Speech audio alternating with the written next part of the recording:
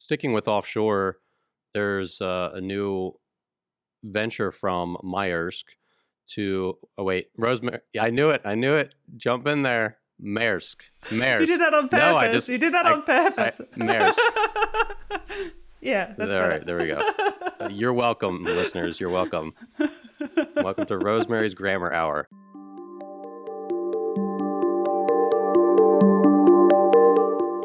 Welcome back. I'm Dan Blewett. I'm Alan Hall. And I'm Rosemary Barnes. And this is the Uptime Podcast, bringing you the latest in wind energy tech, news, and policy.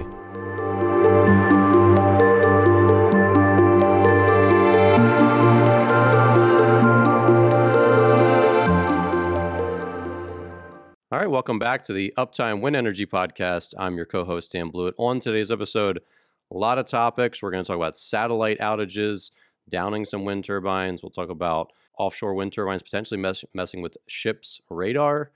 Lots of other battery issues, battery technology offshore. We'll talk about some policies over in Europe, their supply chain woes, layoffs with Nordex, Siemens Gamesa, and others. And lastly, this will be Rosemary's big time to shine, some two-bladed floating wind turbines that are supposedly going to be deployed by 2024. So before we get going, be sure to subscribe. You'll find in the show notes below Rosemary's YouTube channel, where she continues to churn out great new renewable energy content, and Uptime Tech News, our weekly newsletter, keeping you up to date with the new podcasts, videos, news from around the web, and more. So let's get right to it. So first on the docket today, there was a satellite outage, which has actually coincided, but they're not sure if it's related to the war in Ukraine, between Ukraine and Russia. But 5,800 of Enercon's turbines have been disrupted. There's some of the remote operations they're monitoring from satellite connections. Alan, what's your take on the situation? I mean, this is the first we've really heard of this since we've been doing this show. But obviously, as things get more and more interconnected with the web and all these remote monitoring, we're probably going to see more of this. Yeah, we are. And a lot of internet runs through Ukraine. Like a lot of software development happens in the Ukraine, and it's not surprising that the remote operations happen through Ukraine. That would seem kind of obvious because so much does run through the Ukraine. The funny thing was Enercon was discussing this as responsible operators have a backup system. So that left everybody else as being unresponsible operators, which doesn't make a lot of sense to me.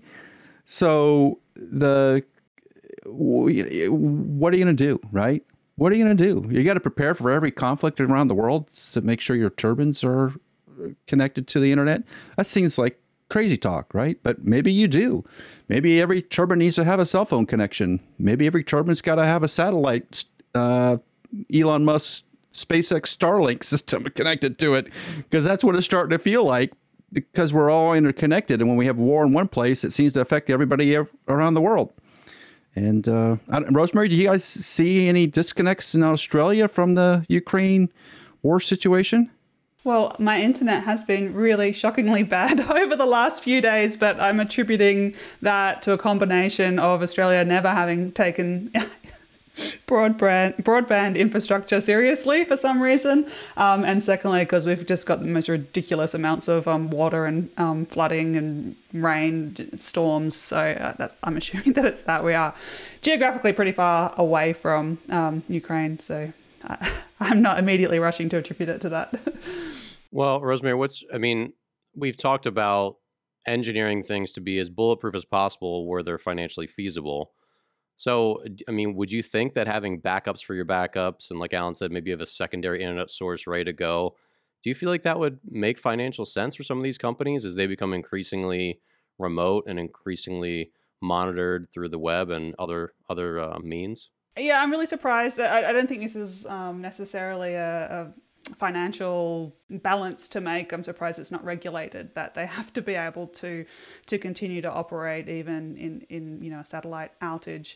I'm surprised that they can't. Obviously, distributed energy through a lot of wind turbines, a lot of solar panels, it's harder to disrupt that than it is to just bomb a large coal or nuclear power plant. But I'm sure that those really big centralized power plants have backups in place so that if they lose their internet connection, they can continue to provide power. And I obviously don't know enough about the details of this story, but it's nearly unbelievable to me that it's possible to have a wind turbine that needs a satellite connection to work. So I'm surprised, and I think that definitely that they should have those at least a couple of layers of redundancy in place.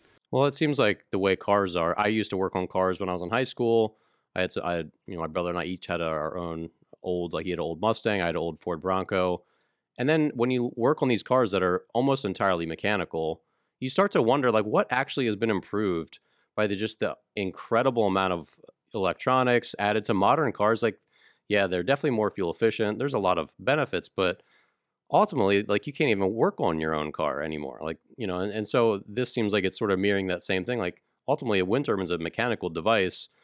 You wonder at what point you're like, man, this trade-off, these things are just too complicated and require too much complexity to fix or to maintain, or too many things can go wrong. I don't know if that's where this is going, but I think you're right that redundancy needs to be pretty significant and simple. So moving on, Alan, this I'm going to throw to you first. There's some reports that offshore wind turbines might interfere with ships' radar signals. So obviously, on our other podcast, Struck, we've talked at length about how 5G and that rollout has been, difficult around the world because they've been worried that 5G would mess with the radar systems of aircraft. Obviously, it's a huge concern because we don't want a single plane to go down with passengers in it. Obviously in the sea, the stakes are lower, but do you see this being an issue? I mean, they obviously do so much in aerospace.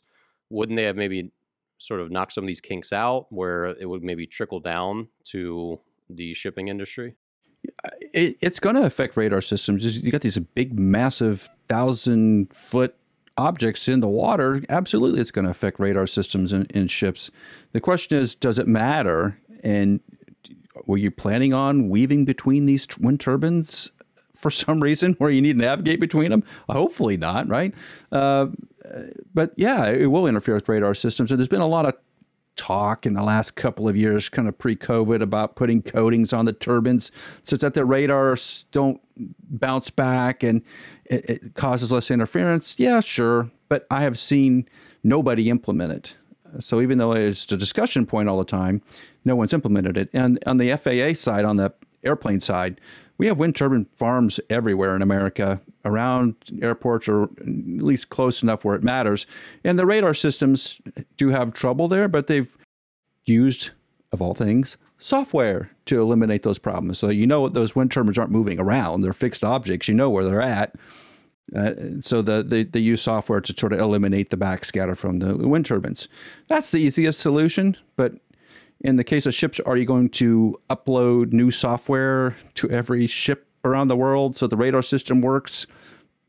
Probably, yeah. Rosemary, there's really no other solution, is there, besides new software, a new subscription service update, something? It's funny. Actually, my mum is, she's a writer. She writes about engineering and wartime things. And her current book, she's researching radar a lot and some, things to do with astronomy as well. And so I was reading an early draft of the book that goes through the early history of the development of radar. And I mean, there was problem after problem after problem. It's like really simple in theory to, bounce waves off surfaces and then read it back. But the early history of radar is all about just, this thing messes up the signal on this weather conditions and, whatever. Time after time, they had to, get smarter with their radar. And I mean, it's already incredibly smart. And I just feel like this will be one extra thing that they have to add. I'll be pretty surprised if, the radar people can't find a workaround for the wind turbine issue. What's the implication that instead of solving a problem with radar, we just stop offshore wind, even though the whole rest of the world is managing to cope with ships and offshore wind farms, but the US can't. I mean, it seems seems highly unlikely to me. Easy. Go USA. I'm saying I have full confidence in your people to solve this problem without having to pull out the whole of the US's offshore wind farms. I don't know. That's crazy. There's some radar salesperson thinking, man, I can buy a new boat because I got to sell thousands of these new updated radars. There's someone thinking that. I guarantee you there is. And they're probably right, because they're probably going to have to sell a bunch of new radar systems. And okay, that's cool. But yeah, it's just the world changes so fast. You can't expect to use any piece of hardware more than 5 years without having some sort of update. So, Yeah, I bet it'll be an update. Exactly. I don't think people are going to be buying new ships and new radar systems. No, I be... think radar systems will update. Yeah, no, I do think radar systems will update. I think that they have to, right? There's so much going on that they'll have to do that. But yeah, the ship thing is a big problem. And it's one of the discussion points here in the States. What are we going to do? Because when we do put these offshore wind sites where we're planning to put them, there is shipping in and out of there. So they're going to have to find a way. I know they've thought about it, and I know they have shipping lanes already defined.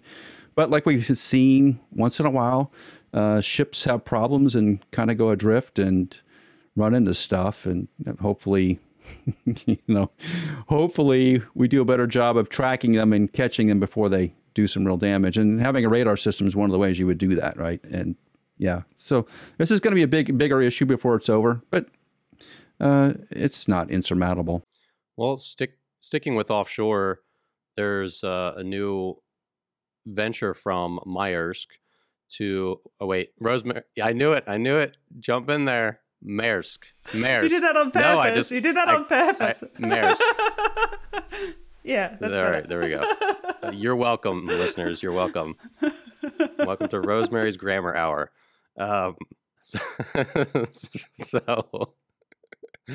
So Maersk, man, that is such a hard word for a Yankee to say. They are developing offshore charging buoys to hopefully find, basically like rendezvous points, checkpoints, where a ship could potentially go to battery power and stop, idle, and charge at these charging buoys. So obviously offshore wind out there generating the power, maybe then it goes to a substation, then to these charging buoys, and their fleet of ships can stop along the way, idle, charge, and then get going again. Rosemary, does this seem like a viable way to get, because we've talked that the shipping industry across the oceans hasn't really shown much signs of moving to battery power. Do you feel like this is going to help get us there? Yeah, I think it will be route dependent, because obviously offshore wind farms, even when we have floating wind, they're not going to be in the really deep waters, right? So you're not just going to go install an offshore wind farm every 5,000 kilometers along all the existing shipping routes. But where there are wind farms, or where you could put one in on a, somewhat close to an existing shipping route, then that sounds like a great idea. And shipping is one of those really tricky decarbonisation problems. So I think it's pretty well established that for really short haul shipping, it's going to be electric, and maybe an idea like this could help bring up, that threshold a little bit further. Alan, what are some of the challenges here? I mean, it seems like what Rosemary just said makes sense, that these will probably be smaller vessels. Because I'm thinking, if you have one of these container ships, that battery's got to be gigantic, and the power to fuel that thing up seems pretty significant. Right. I think part of the issue they're having right now off the coast of Los Angeles, where all these ships are waiting offshore to unload their supplies and all the things that are coming over from China, is that they're causing pollution, because in order to keep the ship running, it's got to burn that really cruddy diesel fuel to keep the power on to keep the ship running. So you could reduce a number of emissions just by powering it, running electricity to the ship, so they didn't have to burn so much diesel. And they did recently push those ships off the coast of Los Angeles further out because of the pollution problem. There's so many ships off the coast of Los Angeles that they were having smog issues, which is not great, but maybe unload them faster. That may be an answer. We haven't figured that one out either. So instead, we're going to put these charging ports out in the ocean. Replicants. Yeah. We need replicants. Replicants, yeah. I watched Blade Runner the other day. Yeah. We'll treat them better than they did in the movie. Yeah. Right. Yeah, well, yeah, yeah, maybe. So if we're going to put charging ports out in the ocean so that we burn less diesel, I think makes total sense. But I think it's sort of like a combination thing, Rosemary. Like if we unloaded the ships faster, there'd be less burning of cruddy diesel off the coastlines, thereby reducing the emissions and making the ships actually work better. But some of the to talk politics for a second. Some of the people that are most environmentally conscious are not taking care of that ship problem off the coast of Los Angeles, and I can't figure out why. If you're concerned about the environment, then unload the dang ships. Let's go. But it hasn't happened. In fact, they've been stacking up more and more ships as we've gone on, and you got to think about the problem from a more global perspective, and sometimes we don't, right? We just say, oh, we have this problem, we have smog. Well, here's the solution. Just move them further away so I can't see the smog. That's not the solution, all right? The solution is to fix the problem, which is unloading ships. And just like with everything else, everything's incremental. Putting charging ports out in the ocean, I think makes sense, right? It would reduce emissions. It's a smart move. But there's other ways to help reduce emissions too, and we should be doing all of them, not just the one that gets us the PR. I just listened to a podcast with Arnold Schwarzenegger the other day. We need him to train everyone in California, get them strong again, to get these ships unloaded. He actually is very passionate about his environmentalism. It's really interesting, actually, listen to how much he's done Is he for the vegan? climate. Probably not, but I think he's made up for it. I think he's carbon neutral with all of his stuff. But he's a really interesting man. I didn't know. I learned a lot about him in this recent podcast. But moving on, more ship news, and this is, I think, part of the battery issue. Is there was a burned ship recently carrying like $500 million of luxury cars almost, and it caught fire. The crew abandoned ship. It was getting towed back to port, and eventually just destabilized and I guess turned over and sunk.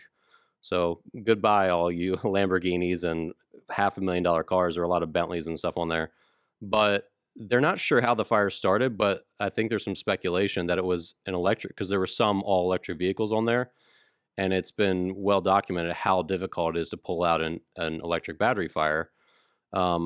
Alan, I mean, do you feel like issues like this are? I mean, imagine if the ship is filled with batteries, like the entire, ballast is batteries. There's going to be, and then they'll be up in flames in a minute, and they might not get the crew off in a situation like that with how fast these get engulfed.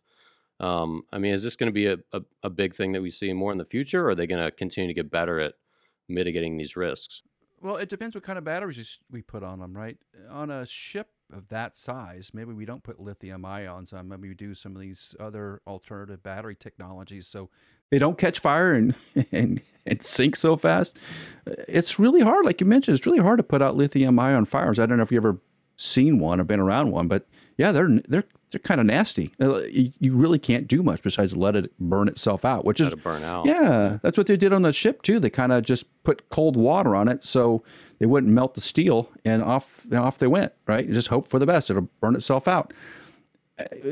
We have to find a solution to that problem, right? Because you couldn't insure a ship, right? Think about it, Dan. If one car goes up, yeah, and the whole ship is done, like that'd be scary. That would be really scary. And I'm not sure he could find anybody to pilot the ship, and who would crew it. It just seems unimaginable, and we can't find a solution for that. I think we are already making progress towards solving some of these new issues with lithium-ion battery fires. I know in Melbourne, Australia, there's a new big battery, and just before it was commissioned, one of the modules caught fire, and it took a few days to get it under control, but it never spread to another module because they have the safety. The design is safe, and they know that once a lithium-ion battery fire starts, it's hard to stop. So in that case, it was kind of like, it seemed like at the time, oh no, this is going to be terrible for the decarbonisation effort and installing more grid scale batteries. But it actually sort of seemed like, okay, this is the worst case scenario that's happened, and it was contained, and now we know what the worst is. We know that we can make this work, but it is going to require a different type of design for safety than for other systems. And I mean, you have to remember with ships, I mean, already shipping is already a cause of a lot of, potential for accidents and environmental destruction. So just because there is a new kind of problem, we also solve some of the old problems. So I think, it's just a matter of new problems come and we, engineers. Wasn't the Melbourne solution the way that you had set it up? Like all the batteries were containerized, but the little fire break was essentially that they separated the containers so that one wouldn't catch the next one on fire. Yeah, we talked about that story because I mentioned that reminded me of fireworks. Like on firework plants, they put them in different, huts or little buildings, and they're all far enough away where if one goes up, they're not going to destroy the entire lot of them. Yeah. So what do? You put like a battery-powered BMW next to a Chrysler? And well, that's the question. Chrysler they need to be space. in little, almost like the way ships have their, their, what do you call them? Their hulls, right? Like if the EVs are all in their special spot where if one of them goes up in flames, they just close the doors and suck all the oxygen out. And that, I don't know. Yeah, I don't know what you do because, like you said, they burn so hot they could melt a hole in the bottom of the boat. Maybe. Yeah, I think you have to shove it off the ship, right? I think in your dream world, you just shove it off the ship, write it up as a loss, and keep moving. That'd be a heck of a the YouTube way I do video. it. Watch that. Right. Yeah, maybe that's the answer. Well, sticking with offshore wind, the New York Bight offshore wind auction is, I guess, now complete, and $4.37 billion in winning bids. So as you look at this grid, which we learned from our attorney friend Kevin Ewing, they got their fun Tetris shapes and tons of acreage. So one of the winning companies, OW Ocean Winds East, paid $765 million for 71,522 acres. The largest was Bight Wind Holdings, paying $1.1 billion for 125,964 acres. So, Alan, you're shaking your head. This was a pretty big auction. Crazy. When we did talk to Kevin about the auctions, you remember he had said that they had an auction that went over 2 days. This one went over 3 days. It was the third day where they finally settled the price.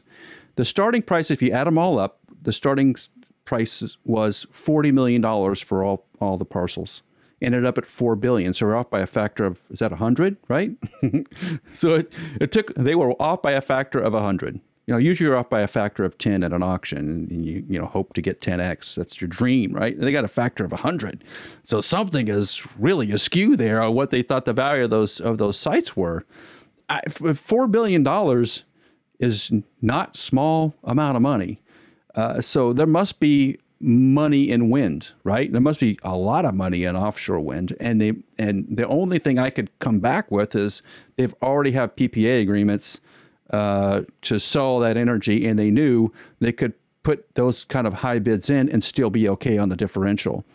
That's the only thing that makes sense to me, because if you're riding on the day-to-day price of electricity in the United States, you could get burned by that.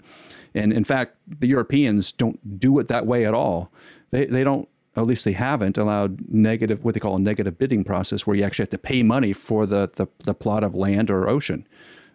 Usually the Europeans are asking for subsidies. So the bids are on how much subsidies you need. In the United States, you're actually getting $4 billion up front just for the right to, or the permit to, or the right to submit for a permit to put wind turbines in. That's a huge $4 billion risk. That's that's for stronger stomachs than mine. Rosemary, do you find that amazing? $4 billion for some plots of ocean? That seems like a lot, right? Yeah, I was actually at a couple of auctions on the weekend because me and my partner are trying to buy a house at the moment. And it reminded me a bit of what the property market is doing where I live at the moment. Not 100 times different, but there's been a couple of auctions recently that have been nearly 50% more than what we thought that they might go for. But I think that's probably our own naivety as much as it is the market. But it's crazy to me. I am not currently understanding exactly the economics of offshore wind, because when you look at the numbers, the levelized cost of energy for off wind, It's high. Capacity factors are good, but in places like at least Australia, and I assume the US too, there's still onshore sites left with good capacity factors. There's a new wind farm being developed, a huge wind farm being developed in South Australia. It's over a gigawatt, I'm pretty sure. And it has a capacity factor of 48% onshore. So I know I talked to the developers of that recently, and they're like, yeah, why would we get into offshore when there's still, like amazing onshore sites like this available? So I don't get it, but I am prepared to accept that there must be more to it than I can see, and I must not be able to foresee the future very well when it comes to the technology trajectory, cost trajectory of offshore wind, because, I mean, this isn't just one silly investor that drives up prices like this, right? It's a bidding war that causes an outcome like this. So I'll be really interested to see, what happens with the next ones, and also, in 10 years' time, are these projects profitable for the developers? Yeah, it's a very interesting place to watch.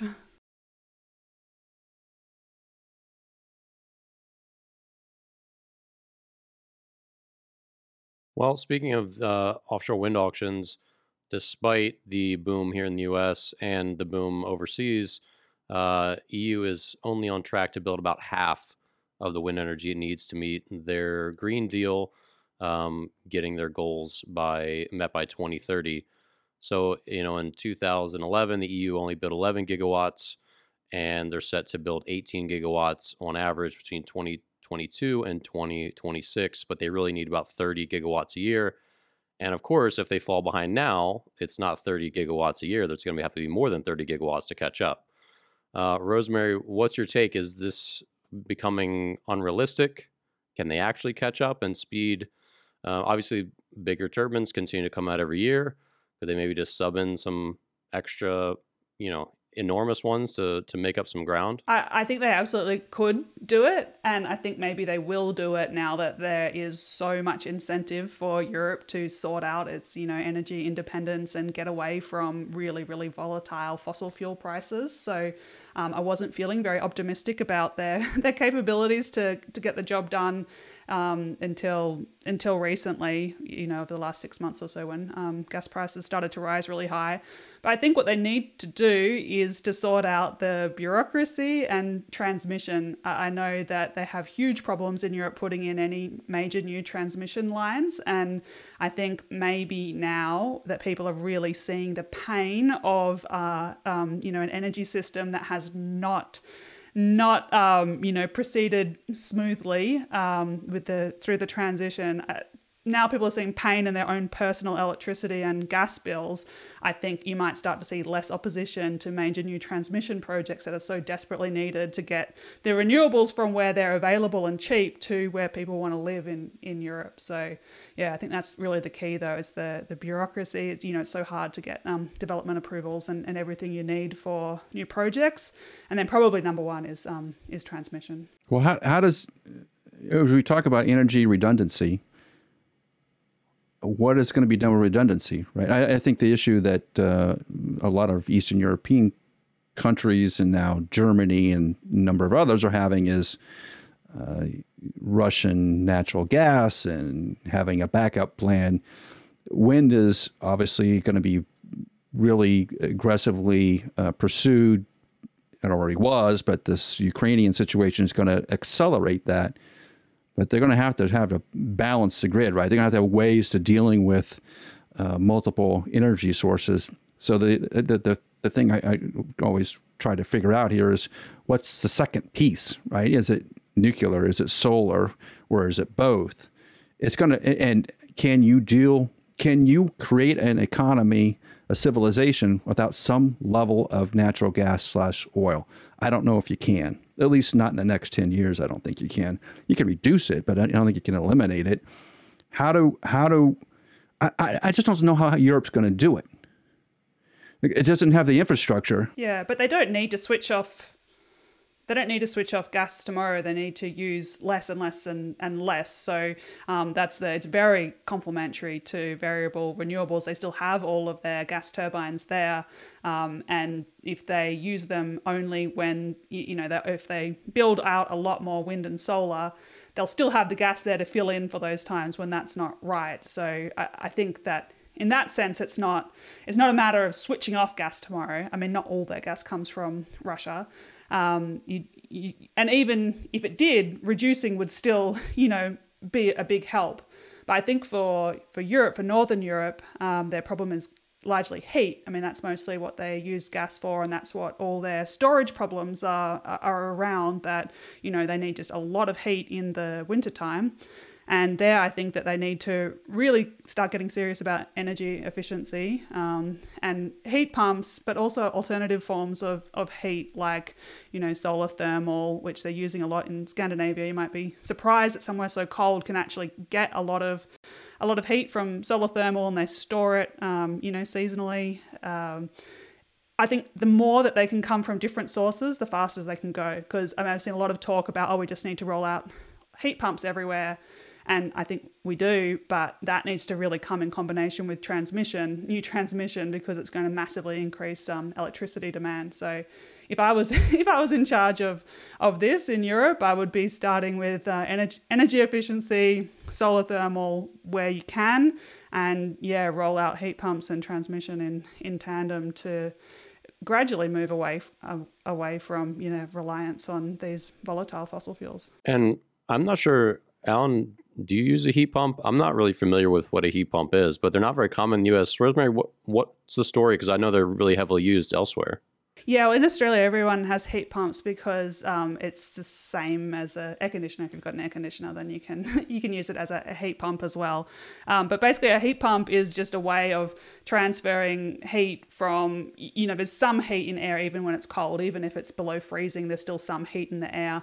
And a heat pump is a way that you can, via compression and decompression, the physics kind of resembles magic in this case, because you end up with a lot more heat out than the electricity you put into it. So where a gas boiler might be 90%, maybe 95% efficient at turning the energy and gas into heat, a heat pump will give you, in Australia, 300-400% efficiency from the electricity that you put in. So that's in a nutshell how they work, but it does sound like magic, which is why Rosemary just love them. violated the first law of thermodynamics. At least one of them, maybe two of them. Come on, above 100%. I don't understand.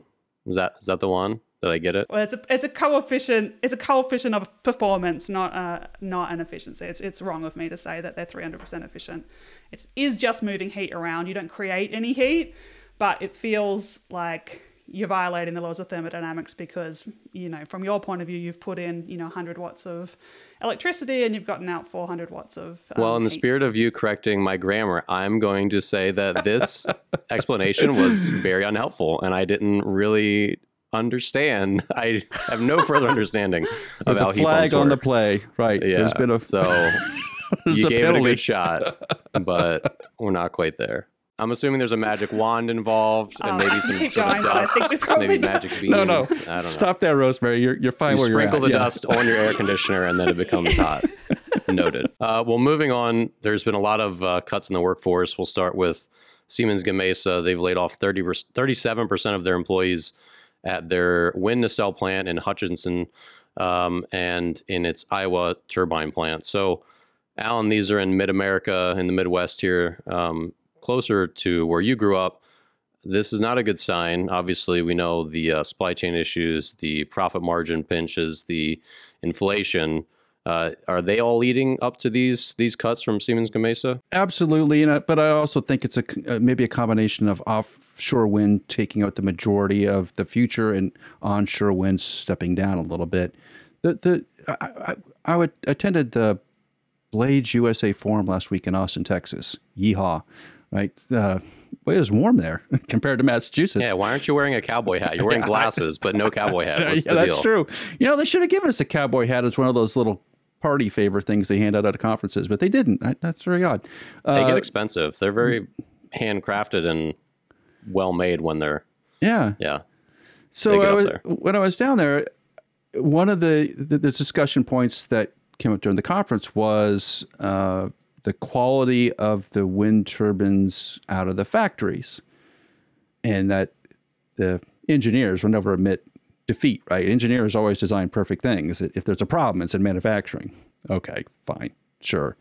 And my take on it was, well, the problem that manufacturing has is that you hire a bunch of people who may not have any experience, who's built a wind turbine blade, who has that on their resume, wind turbine blade builder. Not many people, so you have to train them. You train them, and then you lay them off, and then you bring them back, then you lay them off, and then you close the factory, you move the factory from Iowa to New Jersey. You're just constantly changing people.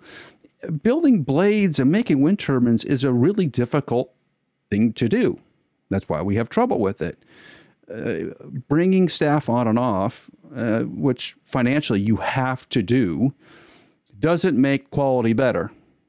It's going to make it harder, and everybody who's left remains has obviously a more difficult task to do. So, it's part of this whole turbulence in the wind industry of getting consistently high quality products out the door. And I think the engineers and I think all the people that work there are trying to do that. But it is hard to do when you have such fluctuating workforces. I don't see this Iowa, Kansas situation as being beneficial, right? You like to keep everybody. If you've got them trained and they're quality employees, you like to keep them. That's your dream. But the marketplace is not allowing that right now. And I think as an owner operator, I would be concerned about that those fluctuations can mean problems when I get the wind turbines installed, and that's not good. And Rosemary, you used to work at one of the OEMs, I'll call it, that built blades. Did you have that same sort of issue, just the kind of the ebb and flow of manufacturing people in and out? Yeah, and it depends where in the world as well. I know that it's common in, all manufacturers in the US struggle with even if they're not having to lay off people because of, a lack of demand for the product, there is still a high churn of employees. And there's certain places in Europe where that's true. It's always based on pretty local factors, what other kinds of jobs are available and that sort of thing. But in general, wind turbine blades, at least, when they open a new factory, they're going to staff it nearly entirely from people who have never had experience making wind turbine blades before. They'll bring in, obviously, a lot of people, engineers, and also they bring in good workers from other factories, maybe for the first month or several months to get them up and running. But you're right, you do rely on some people sticking around long enough to kind of continue that culture of quality. And where a factory can't achieve that for whatever reason, it makes it incredibly hard to maintain quality at the required standard. It's trouble. We're going through the same thing in the aviation industry, right? The big knock on Boeing right now is employees and the culture, the quote unquote culture, whatever that means. I think of culture as just people, right? And turbulence in people leads to turbulence in the products. It just has to. There's nothing to do about it. But like in Europe, and there's a lot of discussion in Europe about stabilizing the wind industry, we need to do the same thing in the United States. If we're going to rely upon it to put these wind turbines out in this $4 billion plot of ocean we just created, we're going to need some consistency there. And hopefully we can stop the churn and do what needs to be done. Deliver high quality products consistently.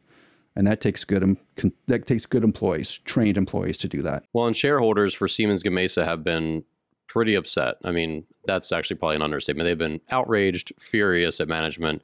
There have been 4 profit warnings in the last 18 months.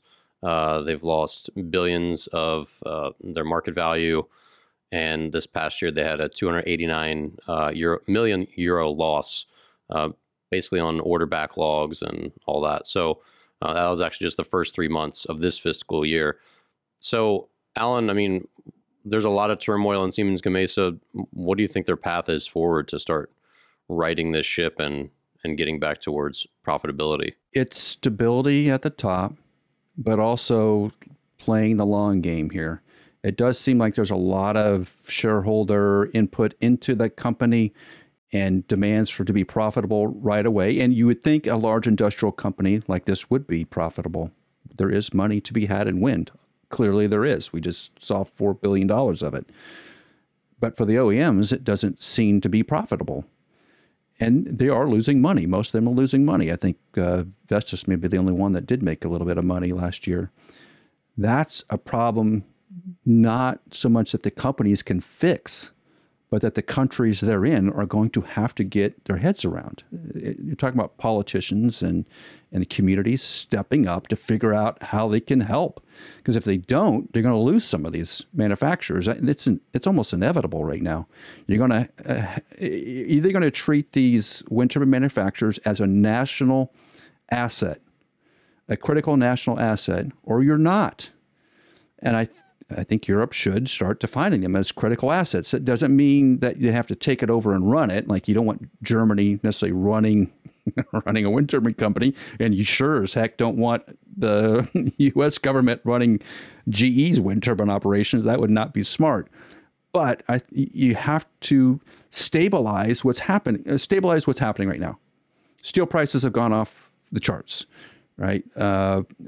All your supplies, main supplies, have gotten super expensive, and the supply chain's all messed up because you can't deliver anything on time. Those are not specific to wind, but it is impacting wind probably greater than some other industries. So it takes prioritizing. What are you going to do first? I think your energy infrastructure is one of those high national security items. You should be prioritizing the electric grid. You should be prioritizing natural gas. You should be prioritizing home heating, like Rosemary's saying. They need to be doing that. And I think finally, the OEMs are starting to step up and be vocal about it to the right platforms. U.S. national government, the EU government, and their local countries too. And Rosemary, is there another way to address this problem besides basically declaring it a national emergency? Yeah, actually, I don't know what the solution to this problem is, but it has occurred to me that more and more wind turbines are becoming like it's a commodity. You know, it's just purely sold on price, and everyone's cutting. But I mean, it's not a commodity. It's an incredibly high tech thing with so many engineers are involved in designing. Quality is important. Safety is important.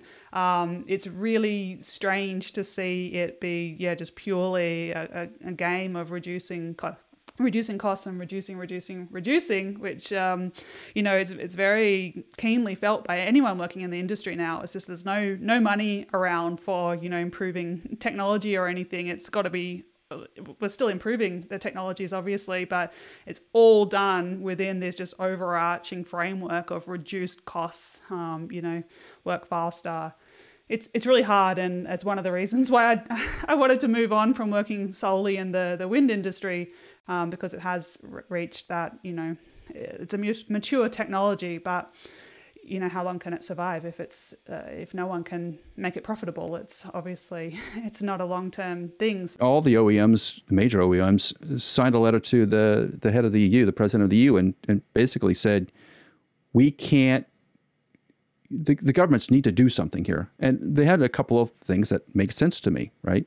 No negative bidding, which is just what happened off the coast in New York, right? That if you're having the power companies pay for access to certain plots of land, it leaves less money on the table for wind turbine manufacturers. Yes, it does, right? In the case of the U.S., we just took $4 billion off the table that could have gone to wind turbine manufacturers, which would have helped tremendously. And at the same time, you have to worry about, and the letter to the EU president said this straight out, we have to worry about China. Like at some point, China can start dumping wind turbines. They're already doing it in South America, Africa, parts of Asia, such that it is part of the Chinese government plan of sort of Belt and Roads, whatever that plan is that they have to try to expand their network of influence. Wind is part of that system. I think people are starting to become aware of just how much that is not a strategy for the future, to just allow other countries that you're not particularly politically aligned with, just allow them to monopolize critical things. I mean, you saw it with like battery supply chains is a good example, and other critical minerals. People are starting to cotton on that, China's been very smart with their strategies surrounding all those kinds of things, but now we're starting to see people maybe belatedly realize that this is not going to take us to a good place in 10, 20 years. And so I think now is the right time to start to reassess. But you would like for Nordex and Siemens and pick them, all of them, all the OEMs to be making, 5, 10% a year, right? You would like to see that sort of turn on investment. They're not there, right? They're at zero or negative. That's not a place they can live there very long. Something needs to change like now. We can't be having the same discussion a year from now. We need to get on it now. Yeah, and Nordex has laid off, looks like about 1 in 5 German workers just this past week. They've cut, looks like 600 from their Rostock facility. So it's not limited to Siemens Gamesa. Everyone's really in a crunch at the moment. And we'll see if this comes to fruition. There's still innovation being had. Petrofac, which is a global company, they operate energy facilities. They've entered into an agreement with Seawind Ocean Tech to deploy some 6 megawatt, 2-bladed floating wind turbines. So they're going to have a 126 meter rotor diameter. It says rotor speed, maybe like 21 RPM at their rated power. Rosemary, you have a ultra successful video on YouTube about explaining the difference between 2 blades and 3-bladed wind turbines, because so many people have that question of why have they evolved to be this tri-rotor design. So do you see this being successful? But it looks like it has the backing. We'll see. But why is this the first time this is being tried, and what's the value proposition here? So first, it's not the first time it's being tried. There's always been 2-bladed wind turbines, and including Enercon had a offshore 2-bladed, no, not Enercon, Envision had a 2-bladed wind turbine for offshore not that long ago. It was a really interesting design, and the blade design was done by LM Wind Power. So I talked to the engineers working on that. But so that out of the way. But the main difference between 2 and 3 blades, the reason why you nearly always see 3 blades is because 2 blades is not a very stable design. And the way I explained it in that video that you referenced, it's like when you see a figure skater doing a pirouette with her arms out, she turns more slowly, and then they bring their arms up, and then all of a sudden they're turning very, very fast. And so a 2-bladed wind turbine, when the blades are horizontal, that's like the figure skater with her arms out, and when she's got them up, that's like a 2-bladed turbine with the blades straight up and down. So when the turbine is yawing, so turning to face a changing wind direction, the force that it needs to turn changes a lot depending on what position the blades are in. So that's one reason. Another reason is that every time a wind turbine blade passes the tower, you get a little bit of an effect from the tower passing. That also is smoothed out a bit more from having 3 blades. So in general, wind turbines, you want the smallest number of blades possible because that uses less materials, it's easier to transport, all those sorts of things. But you usually have 3 because it's more stable. But you can overcome all those problems. And I think that this one is a teetering design, right? Which means that they get around these problems by tilting the rotor a little bit, depending on the position of the rotor, whether it's horizontal or vertical blades. And that's a design you see on a lot of small wind turbines. There's a really common 2-bladed wind turbine in Denmark. I think it's called Gaia, and I did check up on them recently. I think they've gone out of business, but it's all over Danish wind farms on the west coast of Jutland. And those ones, I just have a system of springs, and so it's just, a passive system that they kind of make up for some of these, force disturbances that happen from having a 2-bladed design, just constantly changing. They make up for that with springs. So I'm assuming a 6 megawatt machine. No, I think it is. Right? I think it's going to have springs. At least, yeah, that's what it sounded like. Where do these springs go? What are these? What is this thing? On the blade and the hub on the tower? Between the like on the hub, basically. So you control the angle that the rotor makes with the tower, say.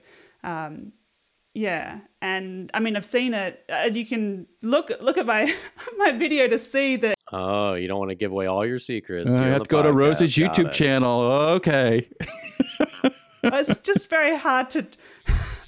It's very hard to describe things with words. Engineers are visual, spatial kind of people. But the reason why we don't see a lot of two-bladed wind turbine designs out there isn't because no one knows how to do it. There've been plenty of examples of people trying and producing successful engineering of a two-bladed turbine. It's always the economics in the market. It's it doesn't provide a benefit actually for the cost. Customers haven't wanted it. But I mean, for offshore, the installation cost is, an issue. And so two-bladed design does make more sense if you can it looks like it's a solid single blade actually that, they're attaching in the center. If they can save a lot of money in their transport and installation costs, that's good. The turbine currently is very small for offshore, so I'm not sure what they're getting at there. I'm really surprised that they think that 50 years is the right design lifetime.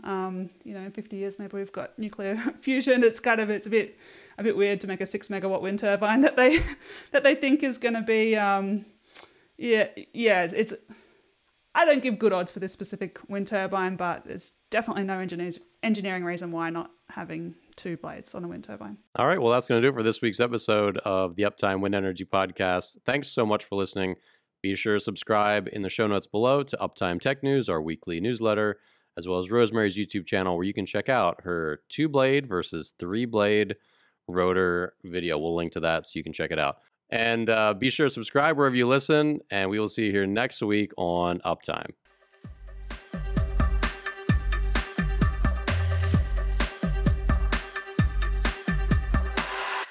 Operating a profitable wind farm is all about mitigating costs, minimizing risks, and being efficient with maintenance, repairs, and upgrades.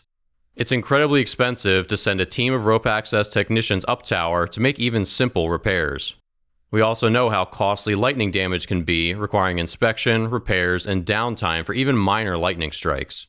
This is why it just makes sense to install a WeatherGuard Strike Tape LPS upgrade the next time your technicians are going up tower.